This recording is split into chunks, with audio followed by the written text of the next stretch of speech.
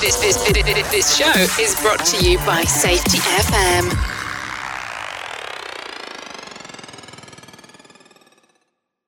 Warning, the following broadcast contains adult language, adult content, frank safety discussions, and stories that might sound unbelievable. But believe me, every one of those stories is true. We didn't start the safety war, but we are going to fight to win it. For our families, for our communities, for our workplaces, and for our lives. The safety war starts now. Since I seem to be fascinated by this biological safety stuff, always have been, like with the ongoing polio, monkeypox, COVID-19, and new biological threats like tomato flu. I'm going to be doing periodic episodes specifically on this stuff. So stay tuned. We are going to make some major announcements in the very near future. So let's talk about polio. As a reminder, this is a local issue to me with national significance. It's hit the national news several days, and I want to stay ahead of it, or at least with it. And you've heard it here first, in all likelihood, if you're a regular listener, before it really made big national news. The one identified victim lives one town over from me, and the sewage indicates that there are likely hundreds of people who have polio in my town in New York City and now in upstate New York. So this is from the New York City Department of Health. Essentially, they're urging immunization and warning of expanding community spreads. And polio has now been detected in 4 wastewater samples collected in July and August in Sullivan County, and it's linked to the polio case in Rockland County where I live. And also, wastewater samples in Rockland, Orange, and New York City had already provided additional evidence of local transmission and circulating polio that can cause paralysis. And they're urging everyone to get immunized with this. And the article goes on, this is from the news release, the normal stuff, right? 1 polio case is too much, and goes on and on. But, I always assumed it was close to 100% vaccination, but apparently the more common number is somewhere in the 80 and 90% range, and most cases, fortunately, do not result in paralysis or really anything major than a common cold. But again, I would not even want to run the risk of polio and getting paralysis. If we recall our former president, Franklin Delano Roosevelt, he basically, in 3 days, he developed polio. He was on his boat, one story I've read, he was on his boat, he fell off the boat into the water without warning, without really any reason. The next day he was a little bit sick, the 3rd day he got sicker, 4th day he was paralyzed, right from the waist down. So this is like a major deal here, and he was a young and healthy man. The monkeypox, or as many people are calling it, moneypox. Some good news, at least in the U.S., right? Monkeypox appears to be declining, at least according to Rochelle Walensky from the Centers for Disease Control. She is cautiously optimistic about the direction of the outbreak, especially in previously identified epicenters like New York, Chicago, and San Francisco. They're attributing this to vaccinations and behavioral changes, but globally it's been reported the monkeypox transmission has dropped by 21%, with, as of this weekend, a total of somewhere around 41,000. Any decline is good, but as we learned with COVID, this stuff varies from week to week or even day by day, and you can't really hang your hat on these changes until you get longer-term trend lines thrown in there. Now, with COVID-19, there's just a little bit too many developments on COVID-19 that we could even talk about. But what caught my eye were 2 situations. There was a court decision from the U.S. Court of Appeals last Friday, today it's Monday, August 29th, that a workplace safety regulator cannot be forced to adopt a permanent rule requiring healthcare. That regulator is OSHA. So, a little bit of background here. OSHA has issued a temporary rule last year that expired or lapsed in December. And as we all know that there are time limits to make a temporary rule final, OSHA missed the deadline and stated it will no longer enforce the temporary standard. So some labor unions went, and I'm not going to give my opinion one way or another. It's just the fact is that some unions are out there and they sued OSHA saying, hey, we want a permanent rule to protect our membership, right? That's understandable because a lot of employers, especially in the construction industry, are pretty loosey-goosey here. And a lot of the places I go, they have signs saying, this is what we are going to do. And then you go there and everything else, and you look, and guess what they're doing? Nothing. Right, it's all for show. It's, of course, what we call the safety show. So, back during the beginning of this, right, and middle of this thing, I kept tabs on COVID statistics daily. And I really did not,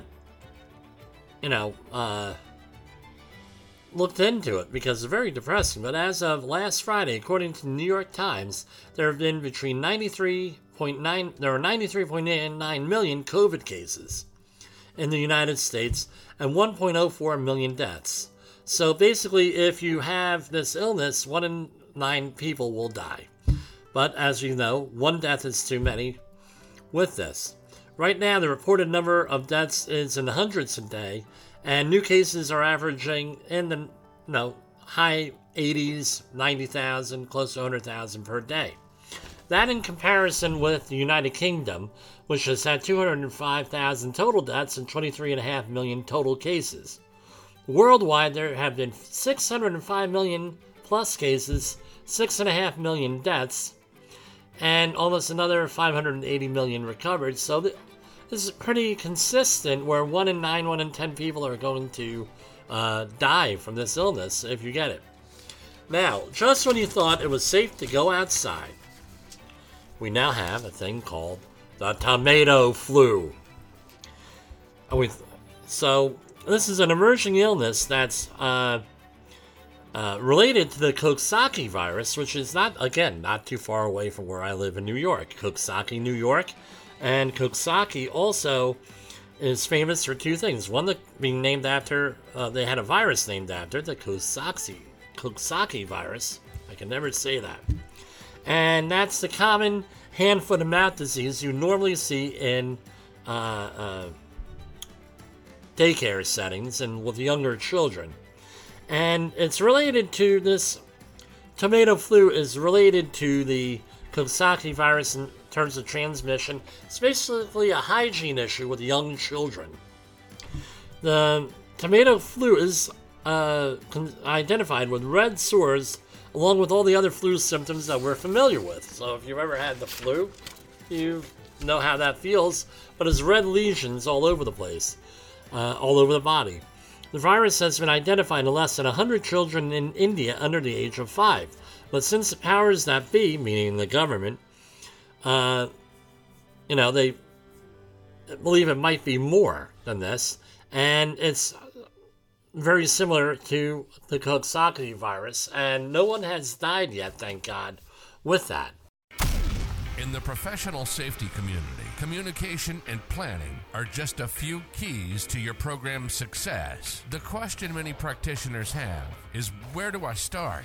Dr. Jay Allen, the creator of the Safety FM platform and host of the Rated R Safety Show, has built a global foundation to help you along the way. Go to safetyfm.com and listen to some of the industry's best and most involved professionals, including Blaine Hoffman with the Safety Pro, Sam Goodman with the Hop Nerd, Sheldon Primus with the Safety Consultant, Jim Pozell with Safety Wars, Emily Elrod with Unapologetically Bold, and many others.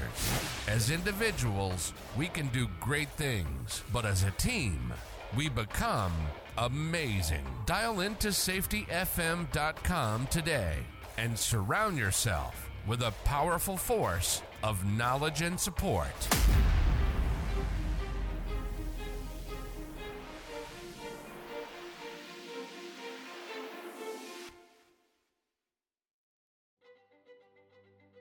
but this is one that you need to keep track of. I was listening today on the way home from one of our training classes. I was teaching an 8-hour Haswaffer refresher. Right? If you think Haswaffer is new sandwich at Burger King, you got another thing coming. They what the long-term psychological impacts of a lot of these illnesses are. Talking about the lockdowns, talking about ritual. I was listening to a program on Sirius XM tonight on rituals and how important they are for the human psyche. If anything, just to give people a sense of belonging, give people a sense of togetherness, and community. And when you don't have these things, societies start to break down. That's when you get into mental health issues. That's when So, for example, one of the observations from this anthropologist, and I did not get his name, was that people were dying from COVID and we had no funerals. And it's almost like you don't realize that the person died because you didn't go to a funeral or a wake or anything else that you normally go to in a funeral. I can appreciate that. With the monkeypox, a lot of people, because their sexual activities, have either been refraining from those sexual activities or not dealing with people at all because of monkeypox. And that coupled with the extreme pain of the illness is extremely painful. People are having mental health issues with it. Not going out for months that run out 2 months here. Only for the necessity. They're in self-imposed lockdown and quarantine. People who have the illness, they don't want to go out and have the sores on them, and then it indicates that they may be contagious and everything else. A lot of bad things are going on when you isolate people and when you socially isolate people. That's why it's always such a big deal here with mental health and having a sense of community, things of that nature. Talking to someone through a computer screen or anything does not really equate for a lot of people, and I'm one of them, for person-to-person contact. So, what's the big deal with all this stuff? What's my point? We got to continue to have empathy towards people. We have to realize that, hey, this illness might be in India, or this monkeypox may only be in one community in the United States or one demographic group. But remember, like with the AIDS epidemic, I remember, right? Oh, well, what do we care? This is only with the gays, with specifically gay men that this is impacting back in the early 1980s. What do we care?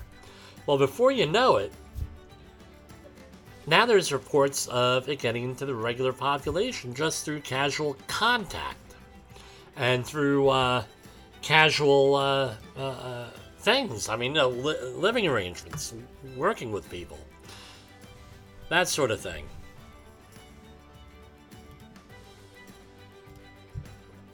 So, for example, this is an article coming off of the BBC here. Monkeypox patients should avoid pet contact. By the reporter is Jim Reed. And this is being used under fair use, right? Monkeypox patients should avoid contact with their pets for 21 days because this stuff is monkeypox is being spread through pets, it turns out. There was a report of a dog and transmission and different animals. So far, this article is from a little while ago. So far, 106 people in the UK have been confirmed as infected with the virus. Like I said, this is from the beginning of the summer. But they're calling out is that gerbils, hamsters, and other rodents could be particularly susceptible to the disease, and the concern it can spread in the animal population. So if this spreads to the animal population, now we could have a nice different vector there of transmission. Because everybody likes to pet the dogs, everybody wants to play with the gerbils, everybody wants to do things with other pets, play fetch and everything else. guess what? Now we were talking different vector, a different way of spreading this stuff, especially if it gets into pets or other rodents. Let's say it gets into wild rodents like mice, and now you have a semi-feral cat, eats the mouse, now you're at risk. So what's the deal? According to the European Center for Disease Control, they said that rodent pets belonging to monkeypox patients should ideally be isolated in monitored facilities and tested for the disease before their quarantine period ends. And, if this stuff comes down with monkeypox, if these animals, then they should be euthanized. That's a horrible thing. So, something to think about here. We think that it's only one community, but it could be many different communities that this could spread into. And we have to treat this, my opinion, Jim's opinion, this needs to be treated with a lot of seriousness. Any of these illnesses that we discussed today, polio, COVID,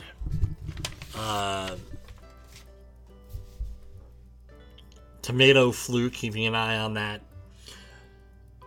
So let me pass along this little thing. I had a conversation today at our training class this afternoon where there are still people who are up in arms over COVID and the COVID policies. And right now there's not a lot of policy enforcement going on out there. People are still upset over it. It's very disheartening. For Safety Wars, this is Jim Polzel. Is your safety training old, stale, and hackneyed? Is your safety trainer still preaching a warped version of behavior-based safety? How about safety training that actually addresses your hazards in your workplaces and is not standardized baloney from 25 years ago?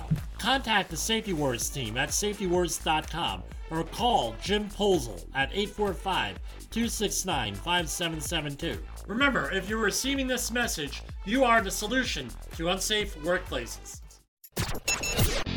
The views and opinions expressed on this podcast are those of the host and its guest and do not necessarily reflect the official policy or position of the company. Examples of analysis discussed within this podcast are only examples. They should not be utilized in the real world as the only solution available, as they are based only on very limited and dated open source information. Assumptions made within this analysis are not reflective of the position of the company.